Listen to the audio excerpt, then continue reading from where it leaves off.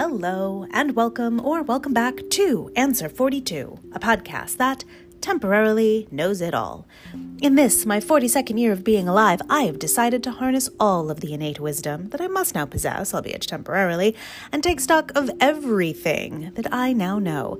Today is Palindrome Alert, day 313 of this project. Today is also the 19th of July. My God. And that means today you continue to harness your wisdom on rants. In other words, what's on your mind?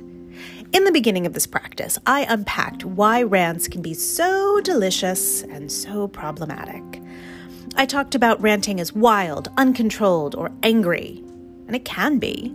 Watching someone rant can be disconcerting, and being on the receiving end of a rant can be uncomfortable or even scary.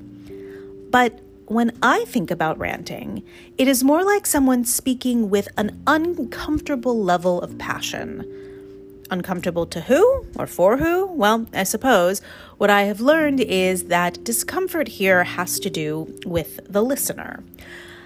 A person depicted as ranting is someone who seemingly has lost their composure, their self-control.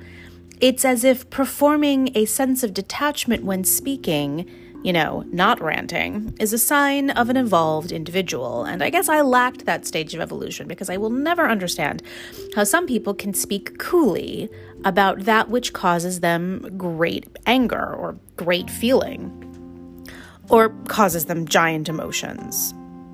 How do I speak calmly about that which I have a lot of feelings? I'm still learning. Maybe we are all still learning how not to dismiss great passion while speaking as ranting, to not feel threatened by it when it is not threatening. I mean, look around. There is so much to have big feelings about. There is so much to be angry about. There is so much to be passionate about. But the word rant and ranting carries with it some pretty hefty negative connotations, both through a gendered lens and through a racial lens. Here is some problematic wisdom to take with you, future me, and it will certainly help explain why I have perhaps gotten in trouble with this in the past. Being able to rant without consequence is a privilege. So, when I do give myself the space to rant, as I have these past 11 months, my rants seem to fall into one of three categories. Number 1, repeated mistakes.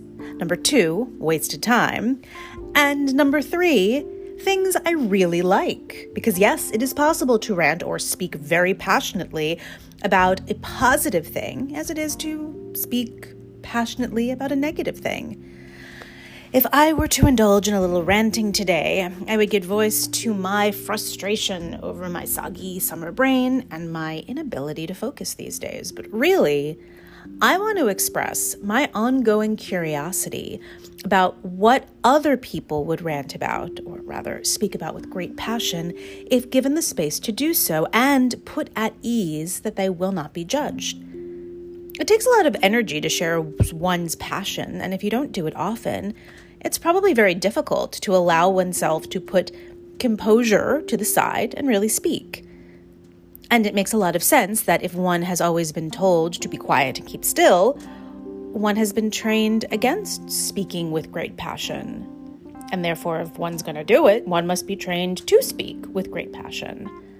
And perhaps ranting doesn't always need to be verbal. Can someone rant through photography, or cooking, or running, or painting, or accounting, or building someone, or something? I mean, possibly, but I suppose that to do any of those things successfully with passion, there also needs to be some sort of restraint. So maybe the wisdom here is ranting is tricky to do, and to invite people in while doing it. But there is a fine but real line between ranting and speaking with great, excited passion. And the thing to do is to stay on the side of the line that will serve you in whatever you are trying to express. So there is a time for a free-form, good old-fashioned rant session, And there is a time for speaking passionately or accounting passionately or cooking passionately or building something passionately with the restraint needed so that people are invited in to actually take in what it is that you are passionate about. Okay. Tomorrow is the 20th, where you continue to harness your wisdom on ritual.